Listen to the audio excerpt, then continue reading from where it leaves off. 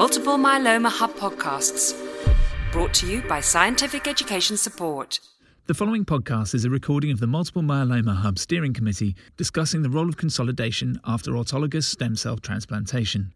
The chair is Maury Gertz, and he is joined by Maria Victoria Mateos, Nina Shah, Paul Richardson, and Elena Zamagni. Well, I just wanted to throw out just some preliminary comments because we're going to need something durable materials for educational purposes that people can sort through. And I just wanted to throw out a few thoughts and then turn things over. I mean, I think there's, at least in the patient component, widespread misunderstanding about what consolidation therapy is.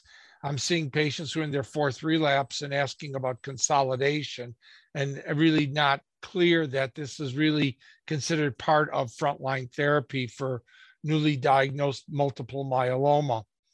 And I think also, as I go through what's out there, there are pretty different continental differences on how consolidation is applied. I mean, a lot of European data on the use of consolidation therapy. It's getting a little bit skimpier when you look at what's going on in the US.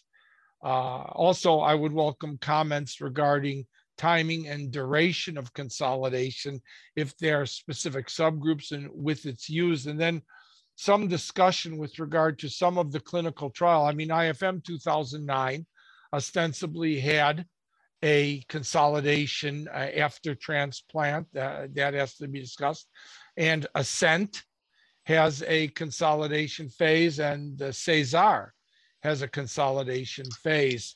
And I think that I'll stop and open it up for discussion, but also I do think we do need kind of a formatted text about what it is, when it's given, some of the information we have in trials, and some of the differences, because I mean, a lot of the published comes out of Michele Cavo's group. And yes, the US trial did have that when they did the comparison of transplant tandem, transplant maintenance, transplant consolidation. These are big differences. So with that, I think I'd like to turn it over to my colleagues. First, I think that we have to start by the definition of consolidation, because in principle, I think that consolidation means the administration of some number of cycles. In majority of the clinical trials, it is established 2. But from my point of view, if we plan consolidation as something given after autologous stem cell transplantation, from my point of view, with the objective of upgrading the quality of the response. So I think that the starting point is what is the response achieved after autologous stem cell transplantation. The next question, can I upgrade it? If the answer is yes, okay, let's go to consolidation. And why a fixed number of cycles? If you wanted to upgrade the quality of the response, the ideal situation would be to prolong the treatment until you reach what you consider the optimal response before moving to maintenance.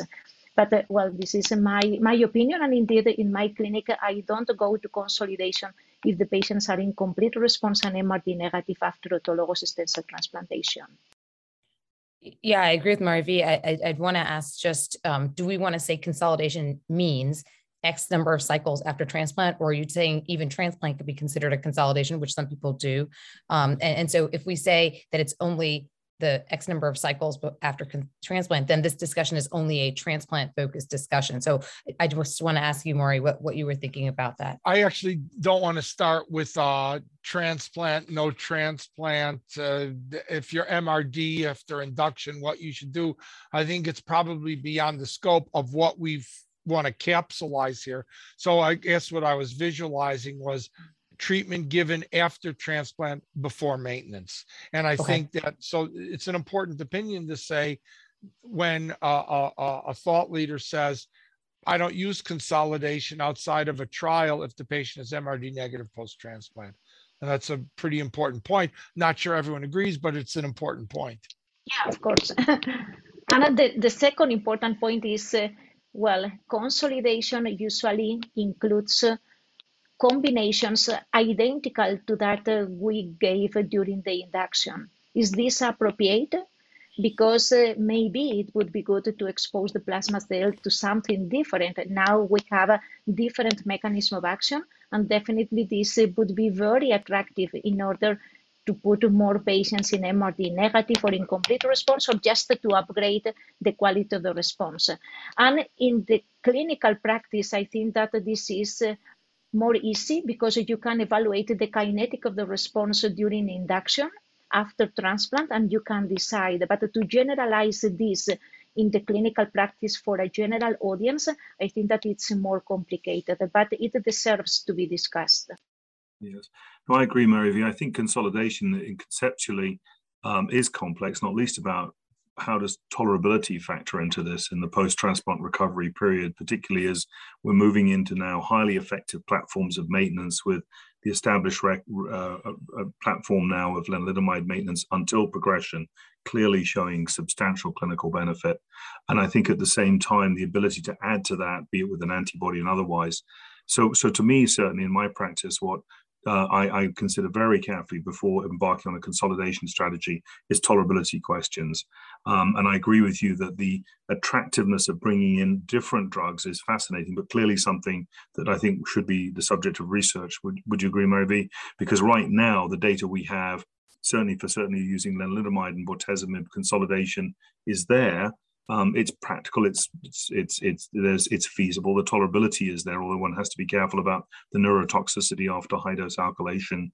But the question of benefit is still such a challenging one, isn't it? Because in the STAMINA trial, right, Nina, we really, what do we have from STAMINA most recently in US practice to guide us? Because there was a hint for high risk, wasn't there, for both the bortezomib-based consolidation and potentially the tandem. For tandem. Shaji, right? The most, if you look at the as treated population, so the people who actually went on to their assigned treatment, because a lot of people dropped out, it's the as treated people that the high risk may have done better for tandem transplant. But yeah, consolidation is hard. And I also think one of the things that's really hard about adopting what you see in the clinical trial for the real world. So let's take Forte or Griffin, for example. You've got 4 cycles, transplant, and then consolidation in both of those trials. Griffin is 2 cycles of consolidation. Forte is 4 cycles. What happens in the real world? We don't even see the patient till cycle 3 or 4 a lot of times, right there. So then you're just hanging on to more cycles because they're not going to get to transplant until 6 cycles. So then do you do 6 and 2 for Forte, or do you do, 6 and 0 for Griffin style? Like I still think sometimes the logistics make it difficult to do the exact thing that the trial did. But that's not the same question as Mari V was saying of trying to deepen the response based on what you see at the 3-month mark. So those questions always bother me because I don't know whether I'm supposed to do it like the clinical trial or to do it on the biology basis of the clinical trial, which is to deepen the response. All right. So if we're talking about definition of consolidation therapy, there's nothing in the definition that would preclude the introduction of new agents that the patient hasn't seen before. But the clinical trials as they have been designed to date actually haven't done that. I mean, they've basically done. So the definition and the data are going to not exactly sync up, right? Because consolidation historically has used basically the induction agents again. Yes, because people don't want to use up the next thing. I mean, right? We all get parsimonious about what we want to do for these patients now. But Mari V brings a huge point. Like, why not do something different? And are you willing to do it at the point where they're looking great? So some of the trials will look at that. The SWOG trial may look at that, and the Auriga trial, which won't have had as many people getting daratumumab in induction. In fact, none in Auriga, but they will add some patients to get daratumumab in maintenance. I guess you could call it consolidation. That might look at that.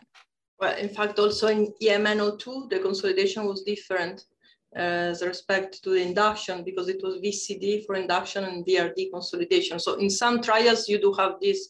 However, in clinical practice, at least in Europe, is impossible because as it is not recommended by the guidelines, you cannot have access to a different triplet for consolidation. So what we are doing in Italy, but I guess also in many other countries, like Nina was saying, either 6 or 4+2, which is considered a whole. So you can't do something and then without progression, something else after transplant. So in routine practice to test what Mari V is saying, which makes sense, it's impossible in many countries.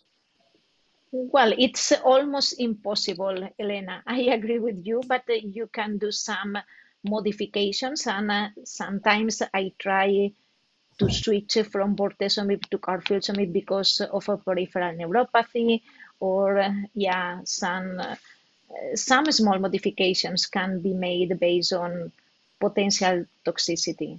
But well, yeah, you can do if you wish, but I don't think you can get some large clinical experience from this. I mean, well, if I do this in Italy, I have to say that the patient is progressed. So no, of course, and this is the reason why we are discussing, because if we go to the clinical trials, majority of them are using the same, like as an induction, and well, I think that this is what we could potentially discuss, and we could potentially change in the upcoming clinical trials to generate more information, especially now that we have many novel agents. And well, I think that the upcoming clinical trials are doing this type of modifications. And you alluded to the European Myeloma Network 02 and all the clinical trial with CyBorD, but now we have bispecifics that are going to be utilized as consolidation in order to change the treatment and to upgrade the quality of the response.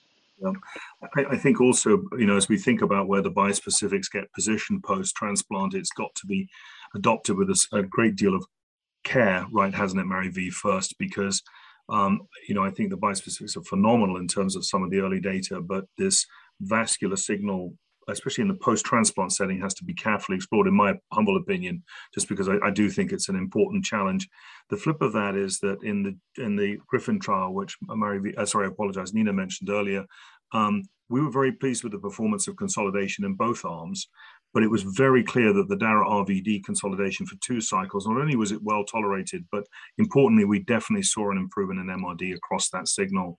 You may remember Jonathan Kaufman presented that for us a couple of years back, and then Jacob Laubach updated in December with that big impact on maintenance as well. Thank you for listening to the Multiple Myeloma Hub podcast. We would also like to thank our supporters: Pfizer, AbbVie, Bristol Myers Squibb, Genentech, Roche, Amgen and Takeda. Multiple Myeloma Hub podcasts, brought to you by Scientific Education Support.